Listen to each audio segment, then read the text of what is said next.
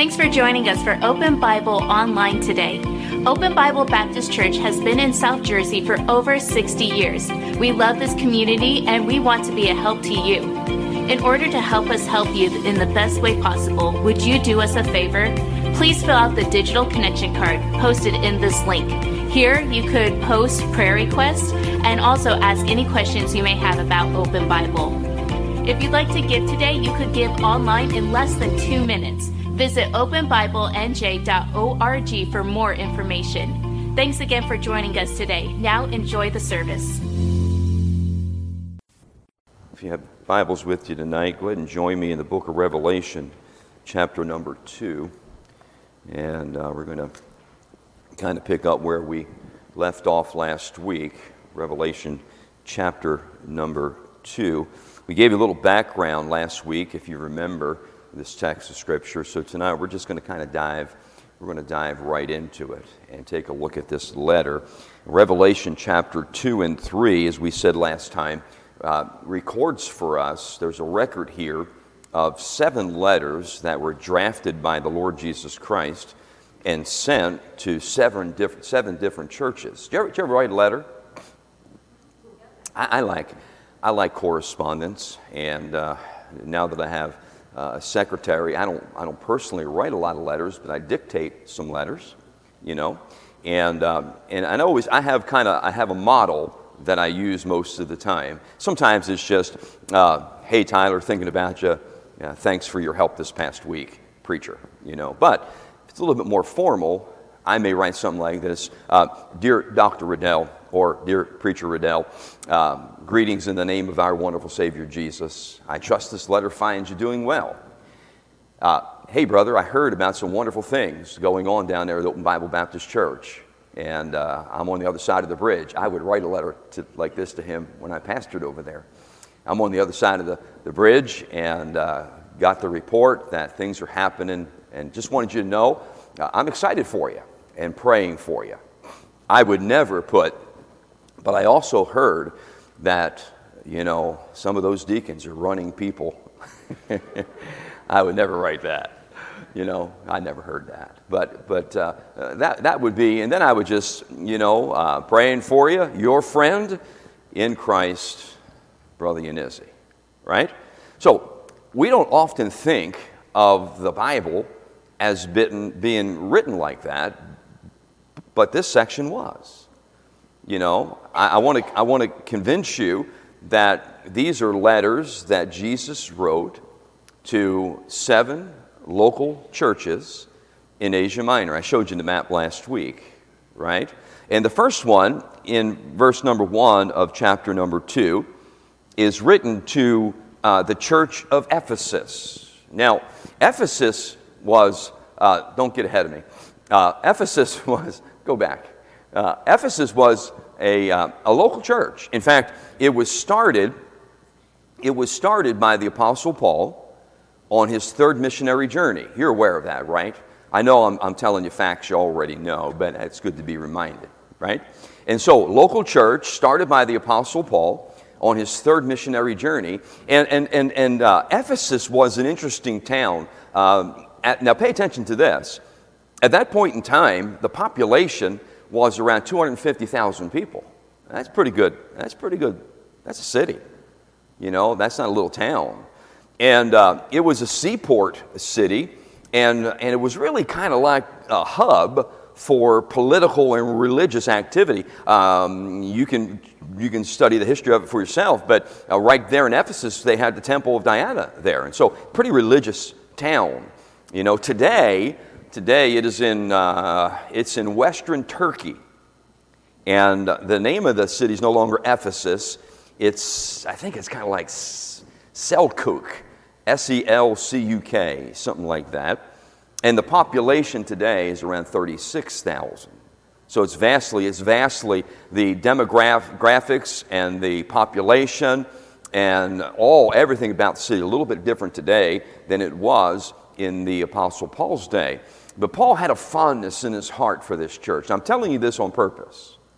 Paul had a fondness in his heart for the church in Ephesus. In fact, there's evidence that when he visited that church, he stayed there for 3 years. Now, in Paul's economy, in Paul's world, that's a pretty long time, you know. In fact, anybody who stays for 3 years, that's a pretty long time, isn't it? You know, and so, but he enjoyed that church. I don't know if it was his favorite church. I think maybe the church in Philippi may have been his favorite church, but he was fond of the church in Ephesus. And one of the main reasons is because one of his Timothys, you know what a Timothy is? What's a Timothy? He's your helper, or he's somebody you're discipling. Right? We call that individual, he's my Timothy. He's somebody I'm pouring my life into. Well, one of Paul's Timothys pastored the church in Ephesus. You know what his name was? Take a guess. Timothy. Wow, I don't know what you had for dinner, but it certainly slowed you down a little bit. Timothy. And so, and Paul loved Timothy, right? You ever read 1st, 2nd Timothy? Yes, yeah. All right, we need to get up and sing Father Abraham. Just get your blood flowing. What I'm trying to say is this church had a great, it was influenced greatly by the Apostle Paul, and not just when he was there, but a lot of what Paul wrote Timothy in 1 Timothy and 2 Timothy had to do with the church in Ephesus. Paul was, let no man despise thy youth. And he's talking about in 1 Timothy chapter 3, verses 1 on down, and then a little bit further down, verse, 11 on down, the pastor responsibilities and deacon responsibilities. That was for the church of Ephesus. So Paul had a fondness for this church. But as we read this letter, you're going to pick up a few things, and you're going to notice that this great church became a church that was just going through the motions. See, now they won't put it up. There you go. They were just going through. Have you ever heard that phrase before? Just going through. Let's be honest now. Come on. The Sunday morning crowd's not here. It's just us. Have you ever found yourself just going through the motions? Come on.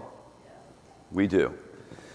And so I don't want to become judgmental on this church because it's a good church, as you'll see. However, the Lord writes this letter and he points out a weakness that he spotted, and the weakness is they were just going through the motions. Look at the text. Let's read it. Unto the angel, that's the pastor, of the church of Ephesus write, These things saith he that holdeth the 7 stars in his right hand, who walketh in the midst of the 7 golden candlesticks. He says this, I know thy works. So Jesus knew about this church. He examined them inside and out, up and down, knew everything about them. I know thy works, thy labor, and thy patience, and how thou canst not bear them. I mean, you have a hard time with those that are evil.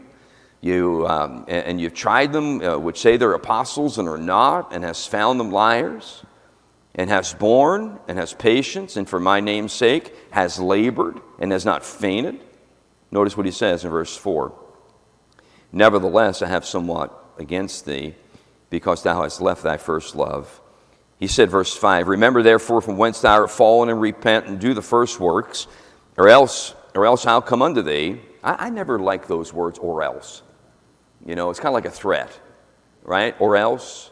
Did you ever hear that before? Or else. You know, I remember my father used to say sometimes, son, it's either that or else. I didn't like the or else.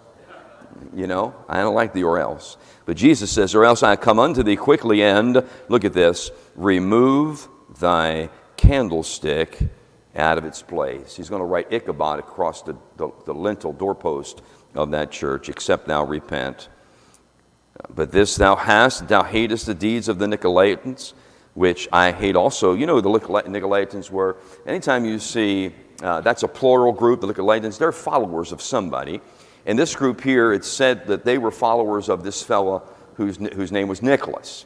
And Nicholas was a heretic, and he would peddle the doctrine of indulgence, you know. And so just to give you the flavor of the church in Ephesus, we would say this, it's a pretty good church. I mean, they were standing where they should have stood, you know, and they developed the right kind of stand. They weren't tolerating things that were going on. In fact, Jesus mentions it right here about the Nicolaitans. But verse 7, he says, "He that hath an ear, let him hear what the Spirit saith unto the churches. To him that overcometh will I give to eat of the tree of life, which is in the midst of the paradise of God." So, what you find is this. You find, first of all, a little description of the assembly, right? The church, a local church, right there, as I said a moment ago, in Asia Minor, that Paul started on a missionary journey. And you know this, if Paul started it, he started it properly. It was on the right foundation, correct? By the way, let me say this, not all churches are founded on the right foundation. And when you find a church that's not started, not founded on the right foundation, pretty good evidence, it's not going to go straight, it's not going to go right for long, because your beginnings are important. A good start does not ensure a good finish, but it sure do help. Isn't that right? And so it's important to get started right, get on the right foundation. Many times we see people come to a church like this who got saved and maybe discipled or reared or trained in a church that's not really sound doctrinally.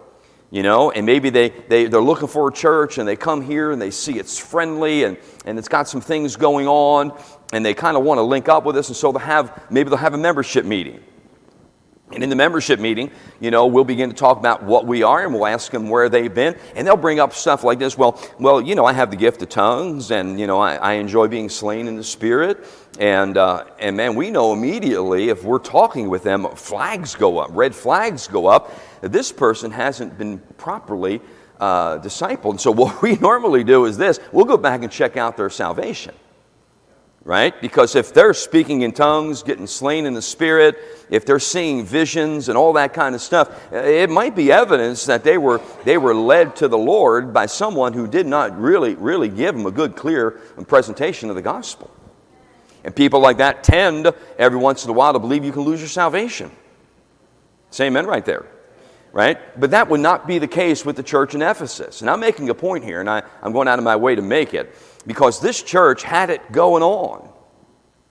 In fact, when you look at verse number 1, and you look at the author, Jesus, he begins to talk about, of course, he's listed here as the two ways. Go ahead and flip that. We're talking about the author there. In two ways he's recognized. First, he holds the 7 stars in his hand. Remember I made mention to that last week, right? How Jesus holds the pastors in his hands, And then he's, in this case, look at it again, he's walking in the midst of the 7 golden candlesticks. And so that's great care. The Lord is taking great care of these churches, right?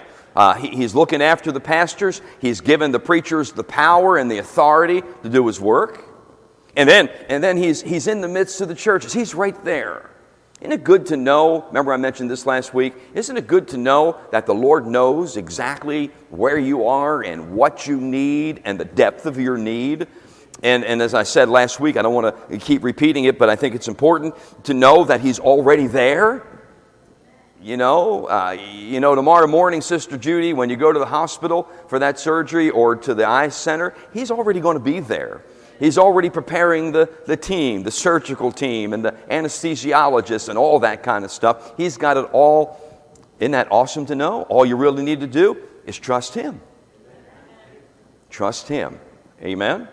And so that's what's going on here in this church. And Jesus says this. Look at the insight, verse number 2. I know. That's insight. That's insight. Jesus said this about the church. He's writing the letter. Dear Dr. Riddell, I trust things are going well. Hey, I heard a report of the Bible conference you had. I just want to commend you, brother, for staying faithful. I heard souls were saved. I heard your people did just a great job of hosting. I talked to some preachers that preached there, and they told me that you treated them like they were just men of God. Thank you for being such a gracious preacher. That's maybe what I would have wrote. Right? Jesus says this about the church, I know thy works, and then he goes down this list.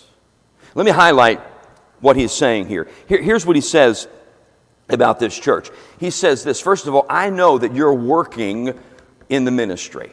I know your works. They were enduring persecution. They were intolerant of evil. They discerned doctrinal error. They didn't quit when the pressure was on. And they hated the deeds of the Nicolaitans. Right? We read that right there. And so basically we'd say this. Jesus was saying this about this church. And this church had it going on. You understand that terminology? Right? We may, back in the day, John, we may have said, man, that church is on fire. I mean, if the Lord sent a letter to Preacher Riddell and said, and Brother George, he would call you son. He'd say, I want you to read this to the church. He would say this, hey, I know you guys got it going on. You're on fire. People are being saved there. The word is being preached there. You're standing right where you ought to stand. You're taking your stand in society. Everybody knows when they drive down New Brooklyn Road, and anytime you get close to that place, they know there's a church that has a genuineness going on there. You know what they used to say about Spurgeon's Tabernacle? They used to say this, it was a soul's trap, George, and anyone who would get close to it, be careful, because they may get you. They don't say that much more about that place.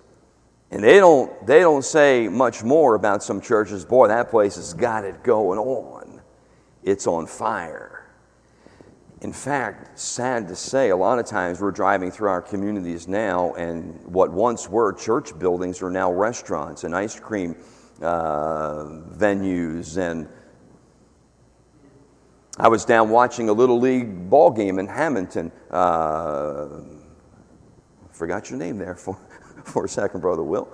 And I drove past this beautiful looking facility, and I said, what is that? It used to be a tabernacle. Now it's an entertainment venue. How many of you know what I'm talking about? Huh? And so we can't drive through communities today and say, man, see that church there, Tyler? Well, I'll tell you what, man, it's got it going on. No, Tyler might say, preacher, what's that building? Well, that used to be a church that used to win souls. Used to preach the word of God out of that place. What are they doing now, preacher? They're selling ice cream. Saturday night venues and... Hello? So Jesus is speaking to this church, and basically here's what he says. Here's what he says. They had a whole lot going on. They were evangelistic, missions-minded, aggressive. Now pay attention right here. You don't have to move this. They were slipping. They were slipping. Did you hear me? They were slipping. And the Lord knew it. And so he gives them some admonishment. Look at verse 4. He says, nevertheless. That's a big word. That's a big word. Nevertheless, I have somewhat against thee. And here it is. He sums it up. You've left your first love. Now don't lose me right here. And I promise you we'll not labor this. But I want you to see maybe what he was speaking about here. I think this. When Jesus mentions in verse 4, nevertheless, for me, it makes everything previously said void. For example, people, and I know there's no harm in this, but sometimes people will come up and say, Brother Tyler, man, that was a really good message. You hit on some really good things. And I really appreciate the way you did that. However, do you know what he's listening for now? Everything you just said just went right out of his head. He's waiting for, what's the however? But, it was really long. Just pick something out of the clear blue sky. You know what I'm talking about there? Right? So everything, Tyler, that was a great message, great content, great delivery. Man, it was wonderful. But everything you just said no longer matters to him, or would no longer matter. What's the but? Huh? And you know what? I've never heard anybody say to me, it wasn't long enough. Now, don't go saying that tonight to make me feel good, please. You know. So, now get that. I want you to see this. The Lord says, I know your works. I know all about you. I know you're taking a stand, and I understand, you're enduring some difficult times. However, I have somewhat against you. And he said, here's what it is. You've left your first love. Now, let's be clear here. Let's be clear. He didn't say they left or they lost their love or they left their love altogether. They still love the Lord. On the count of three, I want you to say, I still love the Lord. 1, 2, 3. Now, don't answer this. But do we love the Lord like we once loved the Lord? Or do we love the Lord like He deserves to be loved? Because what Jesus is saying here is this. What He mentions is there's a lack or there's a loss of passion. There's a lack or a loss of enthusiasm. You know what the word enthusiasm is? If you break that word down, you know what it means? E-N means in, and it begins with theo, in God. Enthusiasm means in God. And the more in God you are, the more enthused you'll be. That didn't go over too big. But I guarantee you this, you'll lose your enthusiasm when you start to slip a little bit in your personal devotions. You'll lose your enthusiasm when you begin to slip in your intensity. You know, you come to church saying, I can't wait to get there. By the way, we were talking about this the other day, I think it was you and I, about the honeymoon stage. We are in a honeymoon stage and you're loving me. You know, new voice, different style of messages. But I plan on being here for a while, at least another 6 months. You know, before I have to go back to Florida. I'm only on loan. Wintertime is coming. I'm going back with Elwood and Evelyn, going back to Miami with them. So are you still going to be enthused and, man, I can't wait to get to church and hear what the preacher's got to say a year or two from now? See, look here. It's not the voice. It's not the message. It's you. Something has been stirred in you. You got to keep it stirred. You got to keep it stirred. Kind of like when I preached this morning about how David encouraged himself in the Lord. Isn't that right? Huh? And so the Lord says this to them. There seems to be a lack or a loss of passion, enthusiasm, intensity, interest. Look here. They were going through all the motions. Maybe we would say it this way. They still had Sunday school, still had connection classes, still had youth group, still had a music ministry. They still were doing outreach. They still had regular services. They still had big days, National Night Out, Kid Fest, missions conferences.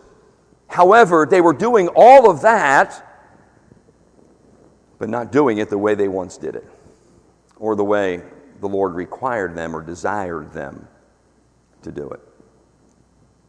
Amen? And so they're busy, they're serving, they're sacrificing, but they were just going through the motions.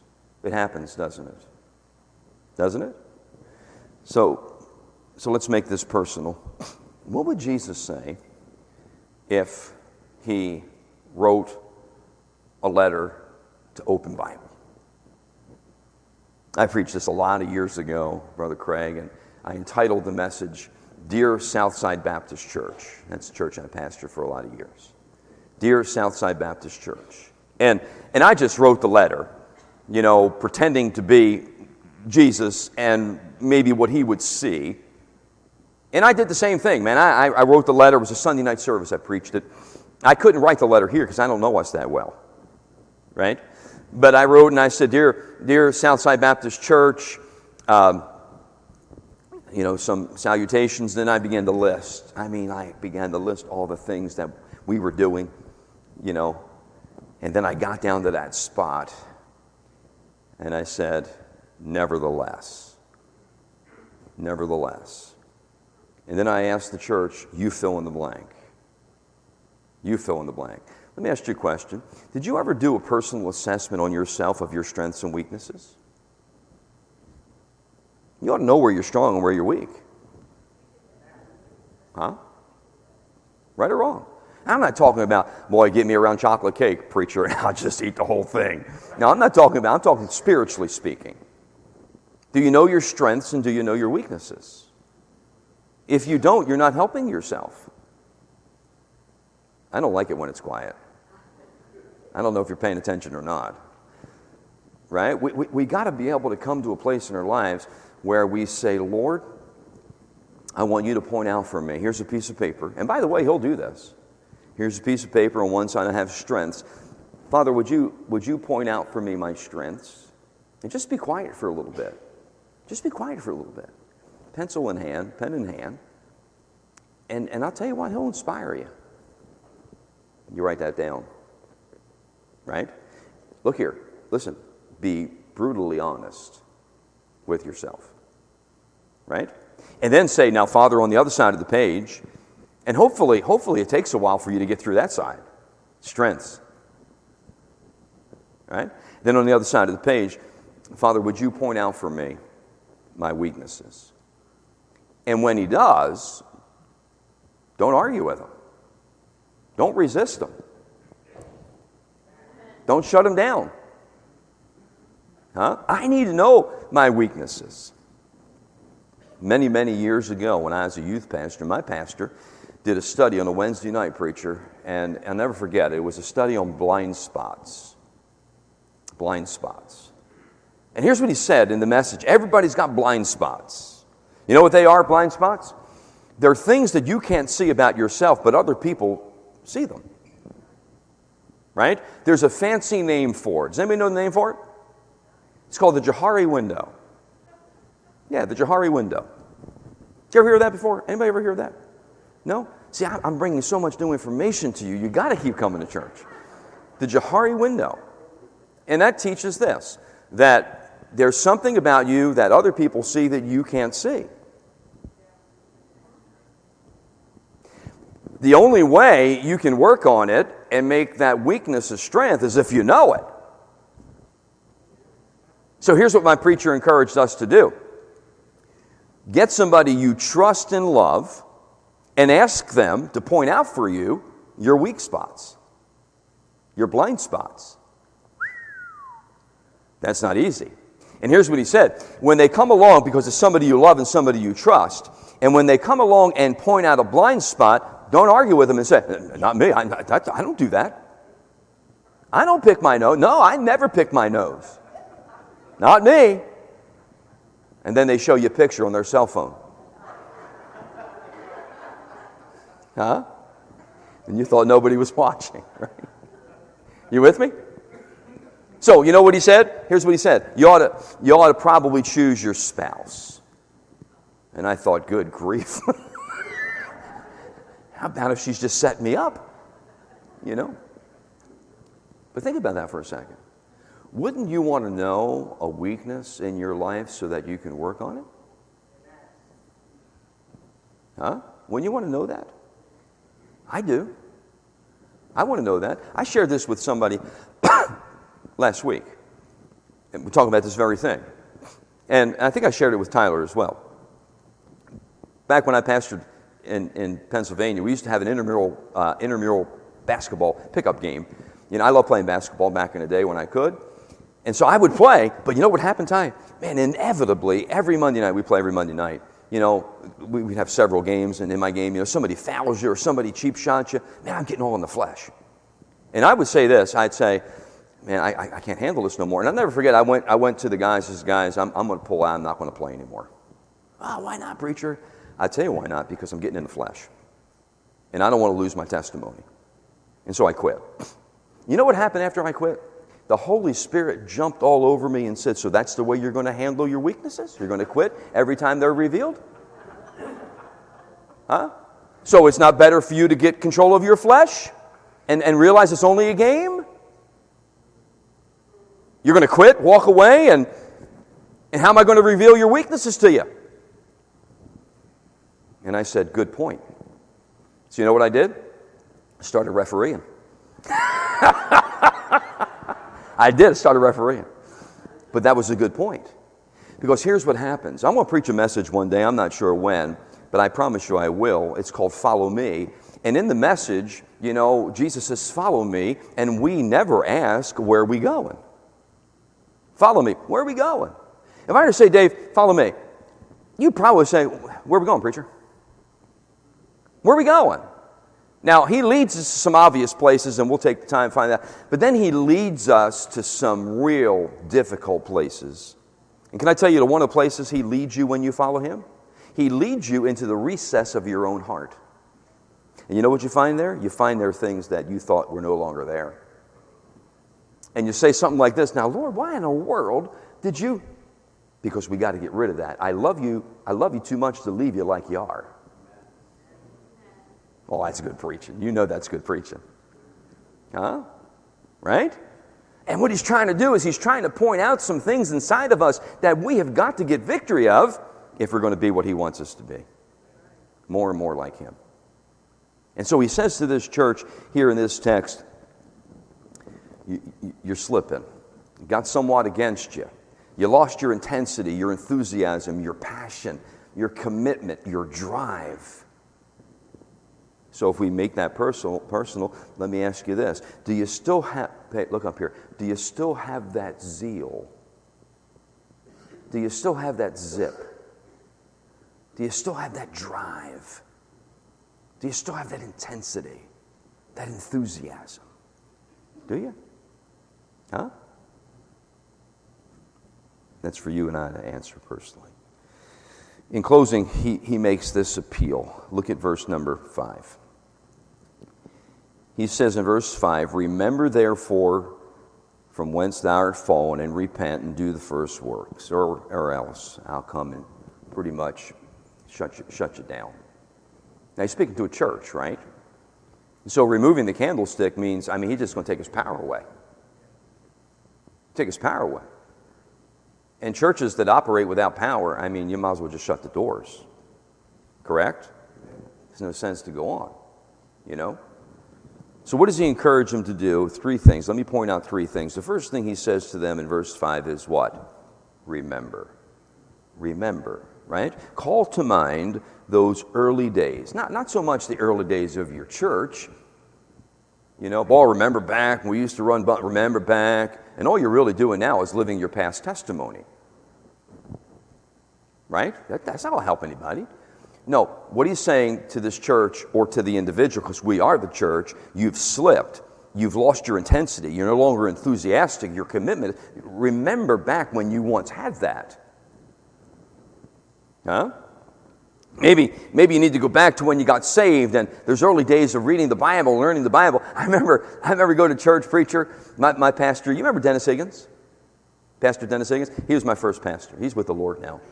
And I'll never forget this. Don and I, man, we're just born again and going to church. And Dennis Higgins at that time, real red hair and a real big neck, you know. And when he would preach, he couldn't button his collar, you know. And when he would preach, his face would get as red as his hair. And I remember saying to my wife, we're going back next week because sooner or later his head's going to blow up. He's going to explode. I got to be there to watch his head explode. But I tell you what, and I didn't know what he was saying. I just got saved. You know, I remember preaching out of the book of Joshua. I never read Joshua before. I didn't know all that. I know those stories. But you know what impressed me, John? What impressed me is he believed what he was preaching. To tell you, man, that's what drew me. This guy believes it. I don't know it. I don't even know if I believe it, but I believe he believes it. I'm willing to follow somebody who believes what they believe as long as I don't, their beliefs aren't in aliens and, things like that.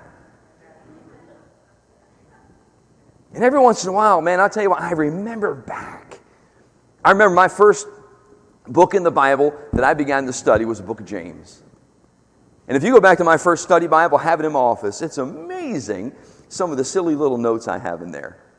But that's how God spoke to me as a 2-year-old Christian. You know, I never forget this. One time we were at our church, we just got saved, and I didn't have a good Bible. I just had whatever, I don't know. Maybe I might even brought the Big Family Bible. I don't know. And the song leader, his name was Jesse Keller, came up to me at the end of a service. No. It went like this. I remember looking at Jesse's Bible and admiring it, and he said, you want to say? I said, yeah. And it was a Rice Reference Bible, a John R. Rice Reference Bible. And I said, man, that's nice. Now, when Don and I got married, we didn't have 2 pennies to rub together. We did not qualify for poor. If you'd looked in the dictionary under poor, we would not be there. We didn't qualify. We were sub-poor. You know, so I didn't have money to go out and buy a study Bible. I just, whatever I had, I used. Until one Sunday morning, at the end of service, I walked to the rear of the church, and there's Jess Keller, the song leader, and he gave me a box. And he said, "It's for you." I said, "What is it?" And I opened it up. It was a John R. Rice Reference Bible. Blue, leather, silver binding. Still have it in my office. Man, every once in a while when I'm going through my Bibles, I look at that Bible, and I think about the people that invested in me. So many people have invested in me. You know, none of us are self-made. I mean, if you just cut open your chest, you see little bits and pieces of all the people who took interest in you and prayed for you and loved you. And you know what that does, preacher? That stirs my heart, man. That brings something back. Are you with me? And so the Lord says to the church there in Ephesus, you need to remember, and then he said you need to repent. Get back to the place where you were. Remember where you were and get back to it. Get back to it. Huh? You remember when you used to read the Bible every day?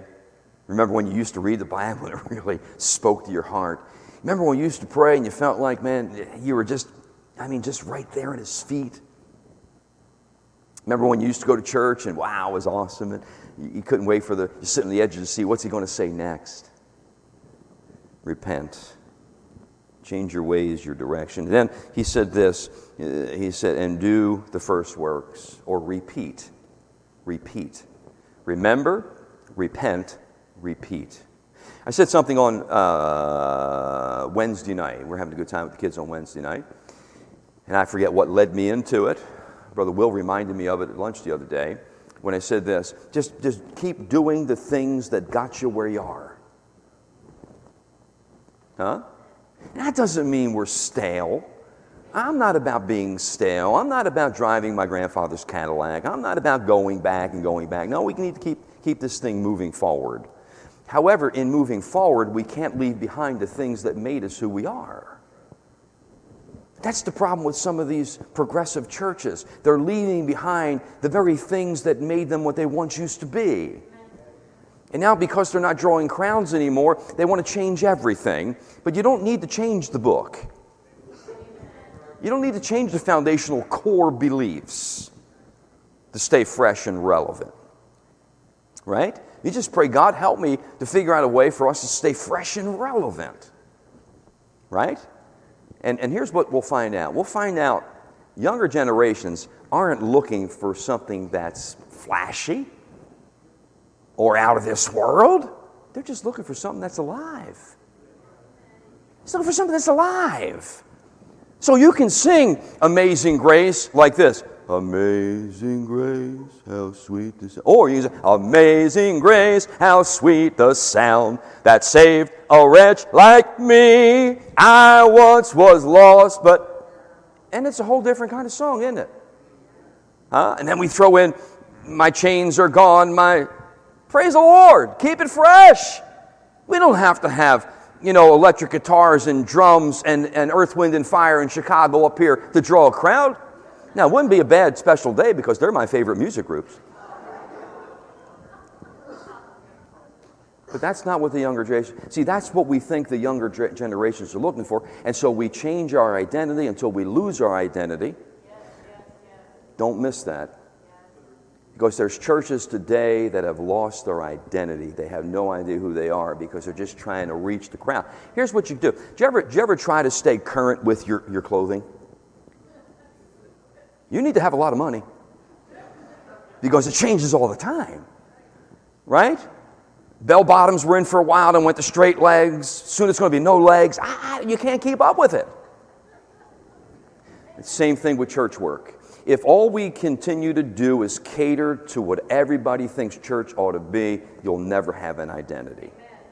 Just find out who you are, be the best at who you can be, and keep who you are fresh and relevant. Yeah, paint the barn.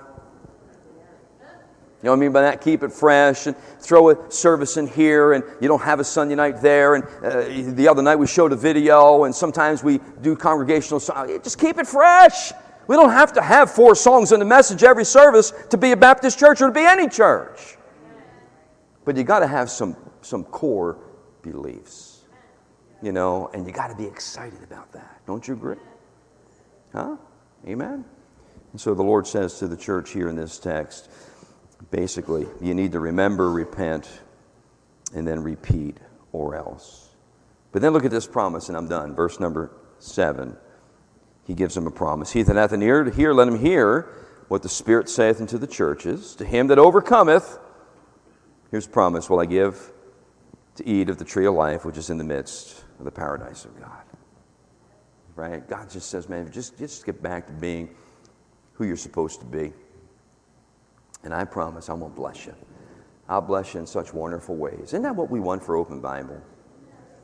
We want the favor of God to be upon our church, the blessings of God to be in our church. We want this to be a place where, you know, people grow and worship the Lord.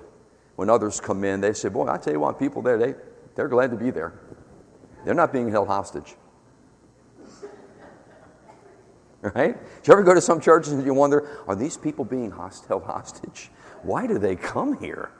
I wouldn't go back to that church. It's so dead. Huh? The people sitting in the pew don't even look like they want what they got. Why would I want it? Right? Huh? God forbid if you should laugh. I went to a church one time, Bob Hamlin's church. I'll never forget this. Lee Robertson was preaching. This is back a long time ago. This is way up there in upstate Pennsylvania. And Brother Robertson, man, I was sitting back over here someplace, and Lee Robertson was preaching, and he said something really, really good. And I was with Fred Schindler at the time, and Brother Schindler said, amen. And the people sitting in front of us turned around, gave us a look, and I thought to myself, we're in trouble.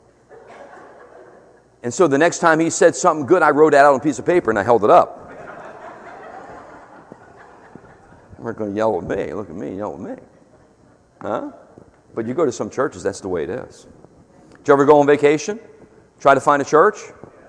And you wish you never went to that church or didn't go on vacation? Or, huh? What in the world was that?